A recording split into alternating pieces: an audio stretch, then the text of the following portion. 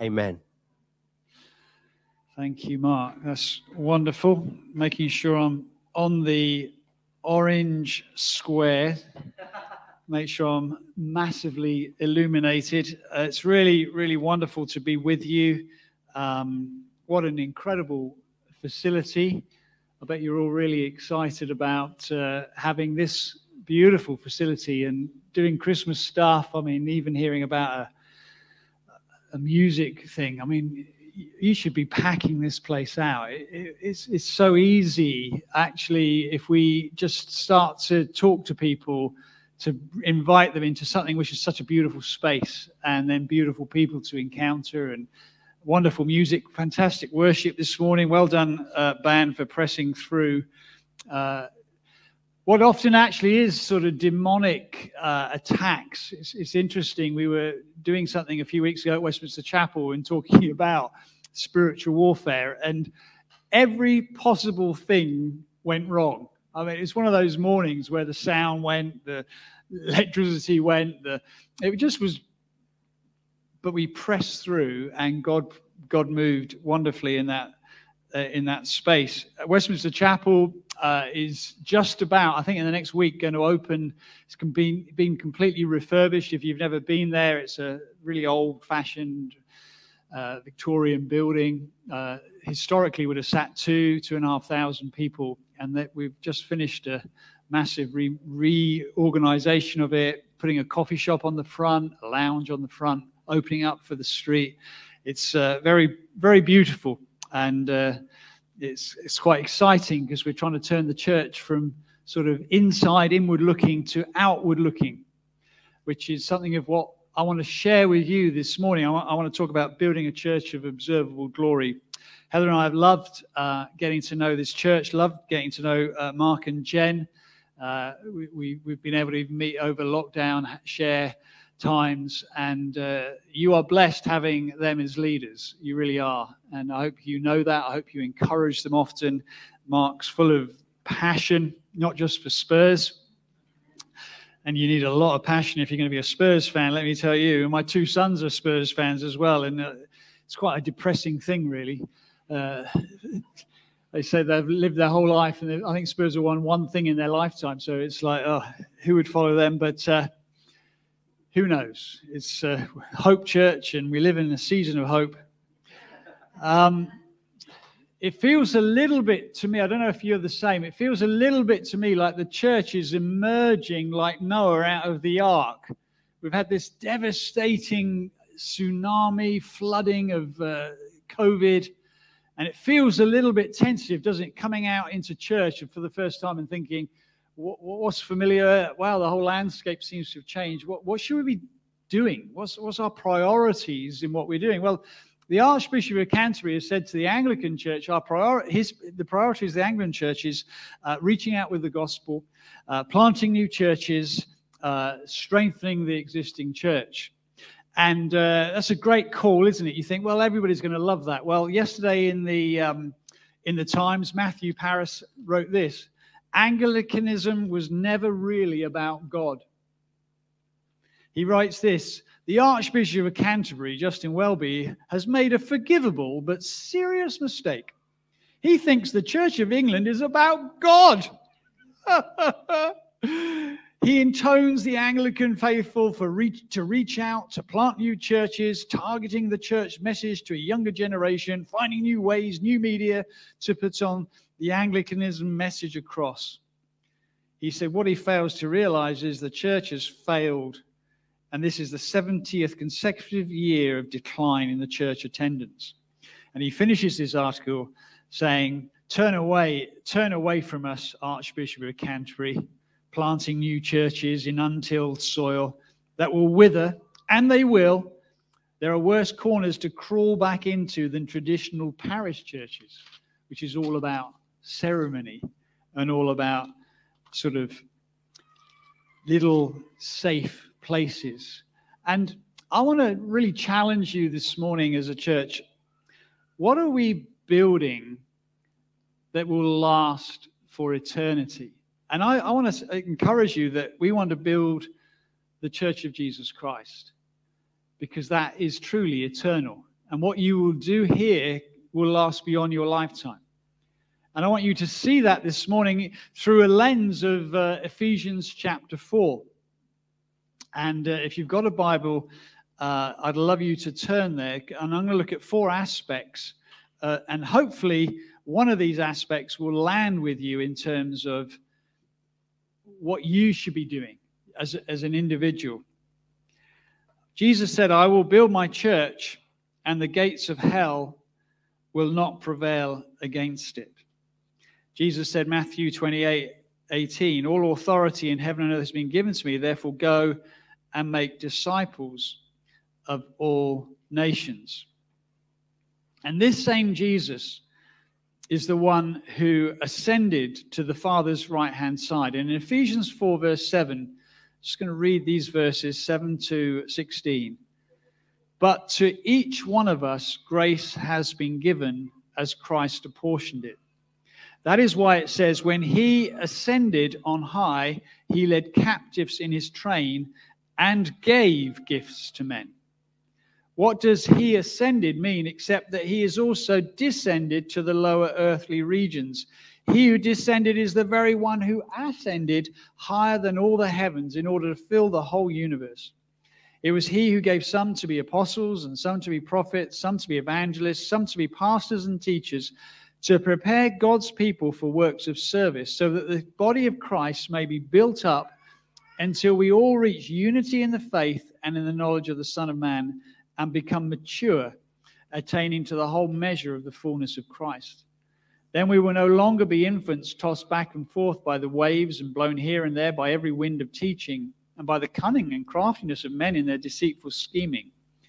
Instead, speaking the truth in love, we will in all things grow up into him who is the head, that is Christ, from whom the whole body, joined and held together by every supporting ligament, grows and builds itself up in love as each part does its work.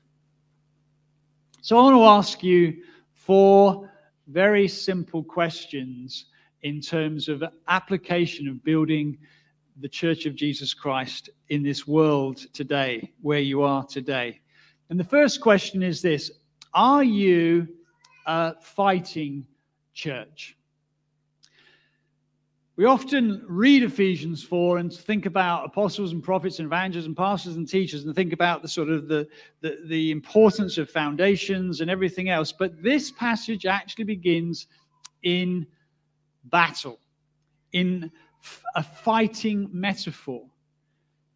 I think one of the reasons the Church of Jesus Christ is not doing well in the West today is we have forgotten that we're to be in a battle, that you have been born again on a battlefield, that when things go difficult for us, we go, well, that's a surprise. It should not be a surprise. All hell is working against the Church of Jesus Christ. And so when Paul explains here why the Church of Jesus Christ needs gifts in order for it to function and fulfill its purpose, he begins talking about Christ. He talks about the one who ascended on high and led gifts in his train and gave gifts to men.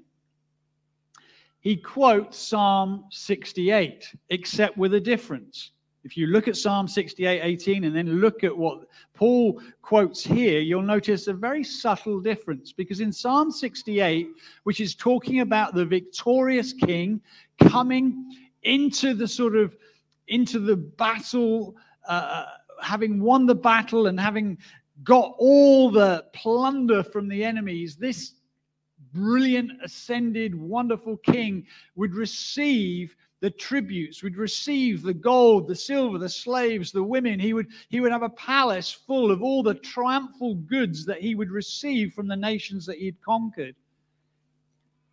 It was all about the king receiving. This is all about our king, the one who descended to the lower earthly regions, descended upon the earth, the one who became flesh and blood, Jesus Christ, the one who now ascended, gives gifts to his church.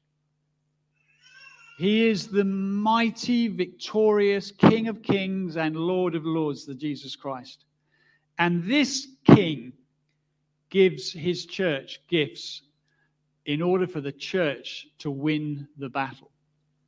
Mark reminded us very powerfully earlier on about David and Goliath, about Gideon fighting the Midianites. These are wonderful encouragements to us today to just remind us that we are in a battle. I would imagine today in this room, many of you are fighting. You have spiritual battles, depression, anxiety, fear, things that are coming against you. And it is normal, New Testament normal.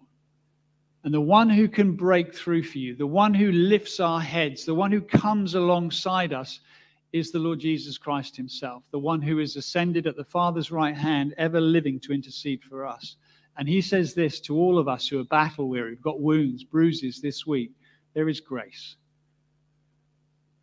There is kindness. There is healing. There is lifting up from our great King. But he encourages us in this way this morning by asking this very simple question. Are you fighting the fight of faith? I think sometimes I give up too easily. It gets difficult. Oh, well, I couldn't care less. No, we've got to fight for truth. I went and heard Tom Holland this week, who's a writer, a historian, and he wrote a book called Dominion. And he was speaking at the British Library. And in talking about his thesis of, has Christianity made the world a better place? His overwhelming answer was, Christianity has completely transformed this world for good. And it's done it by the power of the cross. That Christians have been unashamed of the cross. And he's saying, in the West today, the church makes very little of the cross of Christ. Makes a lot about being nice people, about nice buildings, about beautiful worship. It makes very little of the cross of Christ. And yet it's the cross of Christ which has transformed the world. The one who ascended was the one who descended. Christ crucified for our sin, the sin of the world, in order, paradoxically, that by believing in his death, we receive his life. That we who in our pride think we are here lose our life, and in losing our life find salvation. Fighting. The second F I want to turn your attention to, which is really important. I'm just going to make sure I've got the right one. The foundations. He says here, this Jesus, by the way, from his ascended place. You sometimes hear arguments, we don't need apostles and prophets and evangelists because that was for the early church. No, when Jesus lived on this earth, yes, he called some to be apostles, but from his ascended place, he gave some to be apostles and some to be prophets, some to be evangelists, some to be pastors and teachers. What for? So that they sit on a stage or they stand in prominence in big buildings, that these are the important people. No, they are there to equip God's people for works of service. They are there to build the church.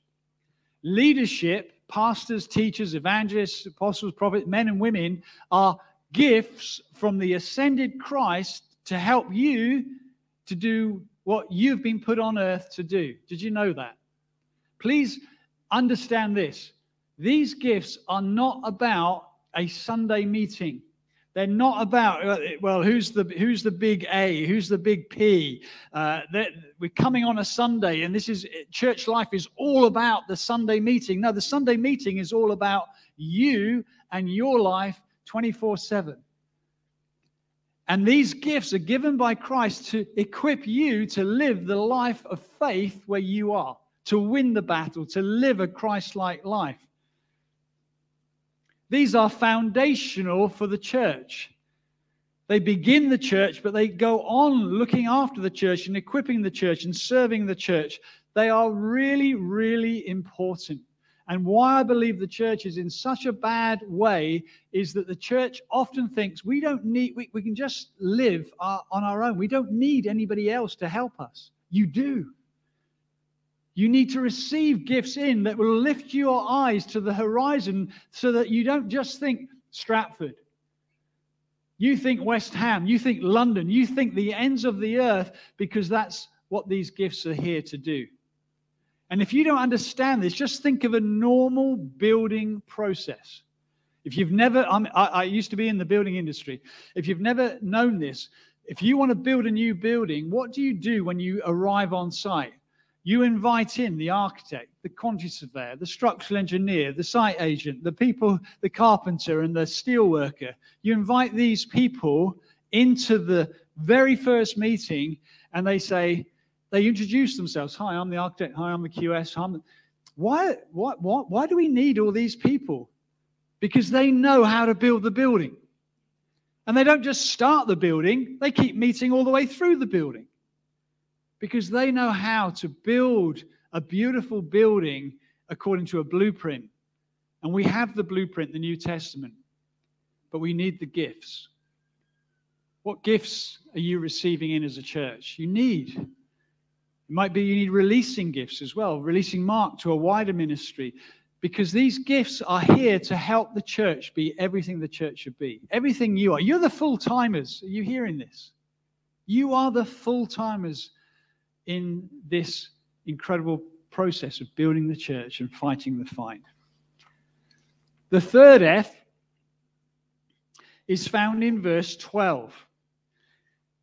And the third F is, are you a fishing church?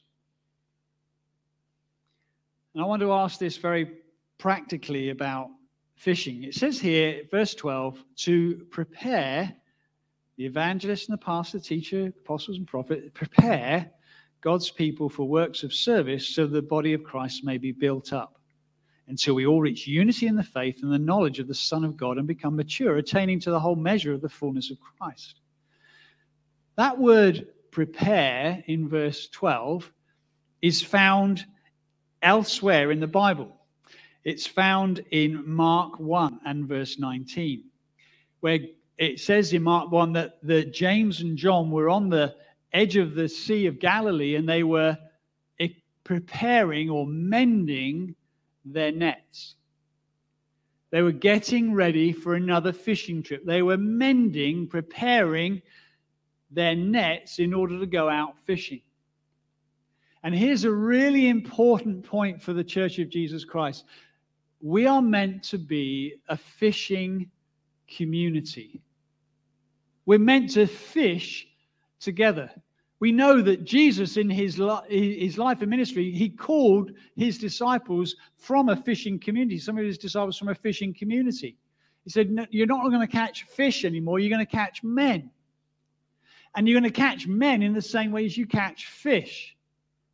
You need to net together, network together. I am sending you gifts to the church so that you might mesh or network your lives together in order to catch fish. Are you hearing this? Because what happens often is the evangelist, you think what we need in order to see people saved is an evangelist. But an evangelist is here to teach you how to network, how to do life together, how to do food together, how to do music together, how to do life together in such a way that it inevitably catches up people all around you, the people, the streets you live in, the very neighborhood here, catches you up into the boat, which is the Church of Jesus Christ, where you catch fish. You see, what we enjoy doing, this is a failure in all of us. We like the guy who comes onto the stage and says, let me tell you about the fish I caught. I'm an evangelist. I want to tell you it was this big. Went down on the high street of Stratford, just preached my heart out, preached the gospel. And this person, they put their hand up and they respond. They came out of sickness. They came out of death. And we are wowed. Oh, wow, this guy, this girl, they're fantastic. And we immediately disqualify ourselves. I could never do that. Whew, they're a brilliant fishing. Do you know what? Heather and I were fishing this morning. We were fishing this morning. We went fishing this morning. We were out right next to Buckingham Palace and Westminster Chapel. We were out in a garden, working a garden, meeting the neighbours and inviting them for free coffees as the Westminster Chapel's coffee shop opens, for Christmas carol services. We were just networking, met probably a dozen people this morning and talked to them about, hey, come and meet some people in our church, share some coffee and get to know us. We are one little bit of net. When all the Church of Jesus, when this whole church goes, I can play my part, I'm good with kids, I'm good with food, I'm good with music, I'm good at the first. When we all work together, you'll catch a marvelous catch of fish. You will. Because you're an amazing group of people.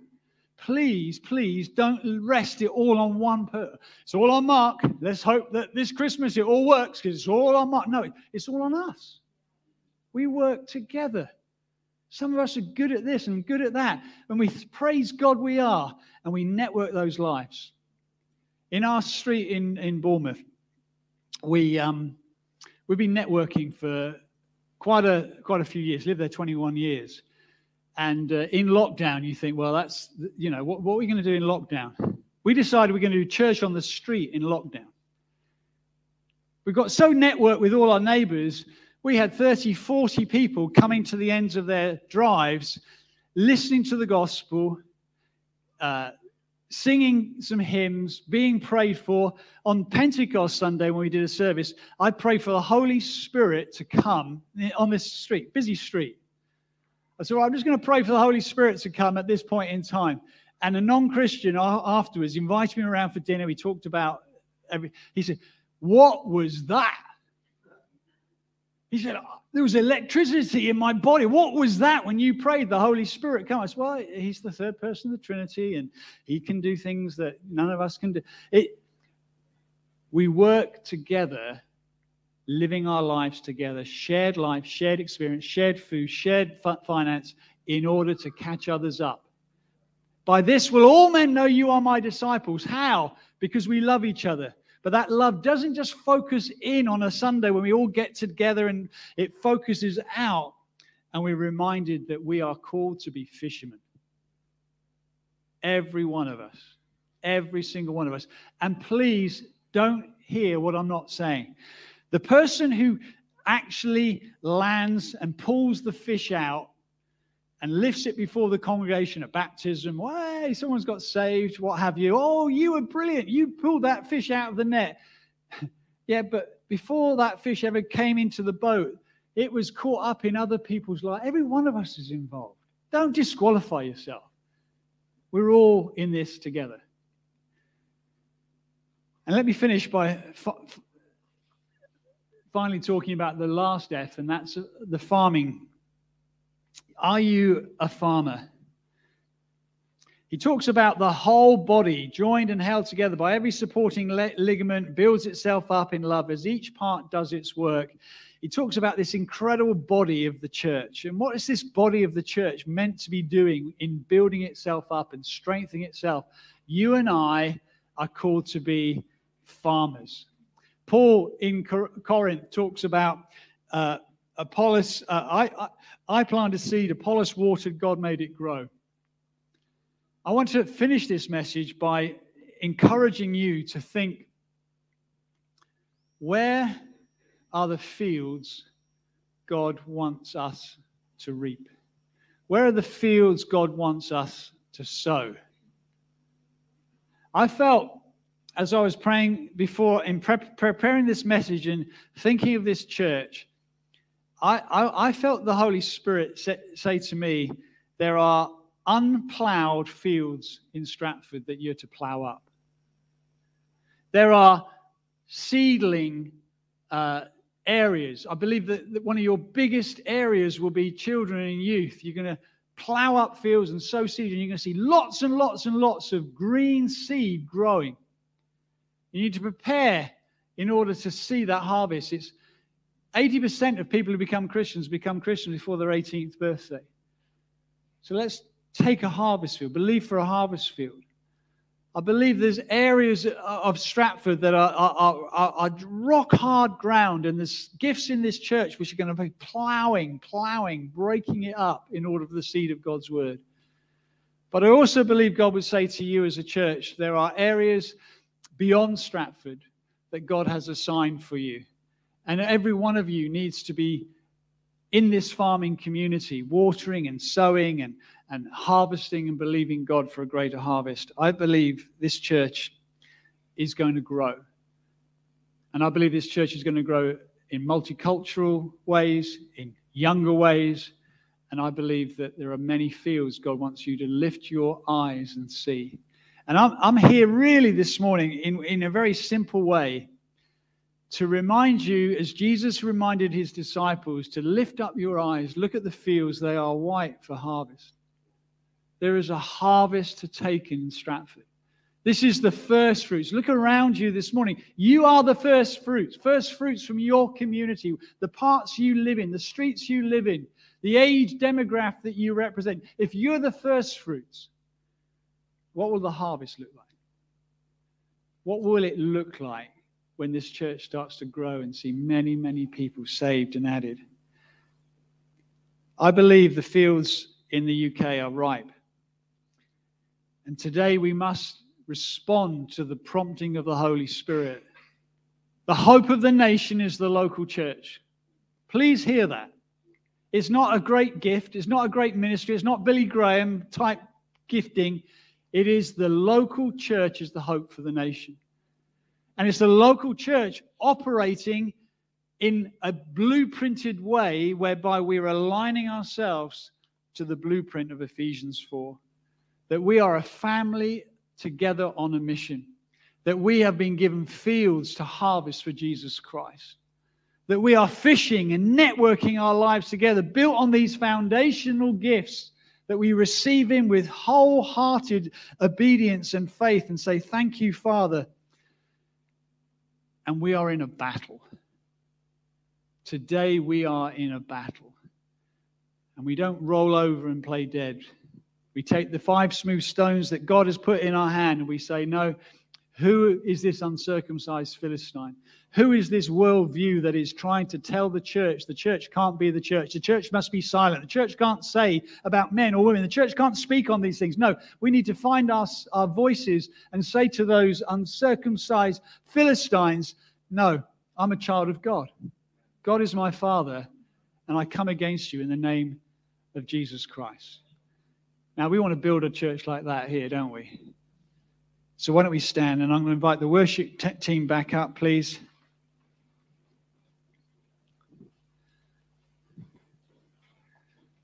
Let's just lift our hands before the King this morning. Lord, I just want to bless you for this church. I thank you for its name, Hope Church. Lord, a church which brings hope where there is hopelessness. A church which shines a light in the darkness. And I pray today, Father, for every battle-worn soldier in here that you'd come and refresh them. I pray for everyone who's disconnected to be reconnected, sewn into the net of this church today. I pray, Lord, that we'd be on the combine harvester and hear your encouragement. The fields are ripening for harvest. There are children and youth. There are many, many people, Lord, you want to see saved from all over the world, saved and brought into this beautiful church. I pray we build our lives on your word, on these gifts that you've given to the church, these wonderful gifts that we need to receive. I pray, Lord, you help this church to receive them, to be equipped by them, and to be sent out. And I now pray for every full-timer in this building. May they receive a heavenly commission today to go out into the world and to preach the gospel, to go out in the world and to live this life of love, to go out into the world and be carriers of peace. Prince of Peace, I pray for the most incredibly fruitful season this church has ever seen. I pray this Christmas, like no other, that so far in the history of this church, Lord, there'll be many, many people coming in, seeking, not because we've done anything different, but just we've shared our lives together, we've networked together, and we've invited you into this battle and say, Jesus, be exalted. So be glorified this morning, I pray. Let this message find good soil. Let it produce a harvest in our hearts and lives, I pray. In Jesus' name, amen. Amen.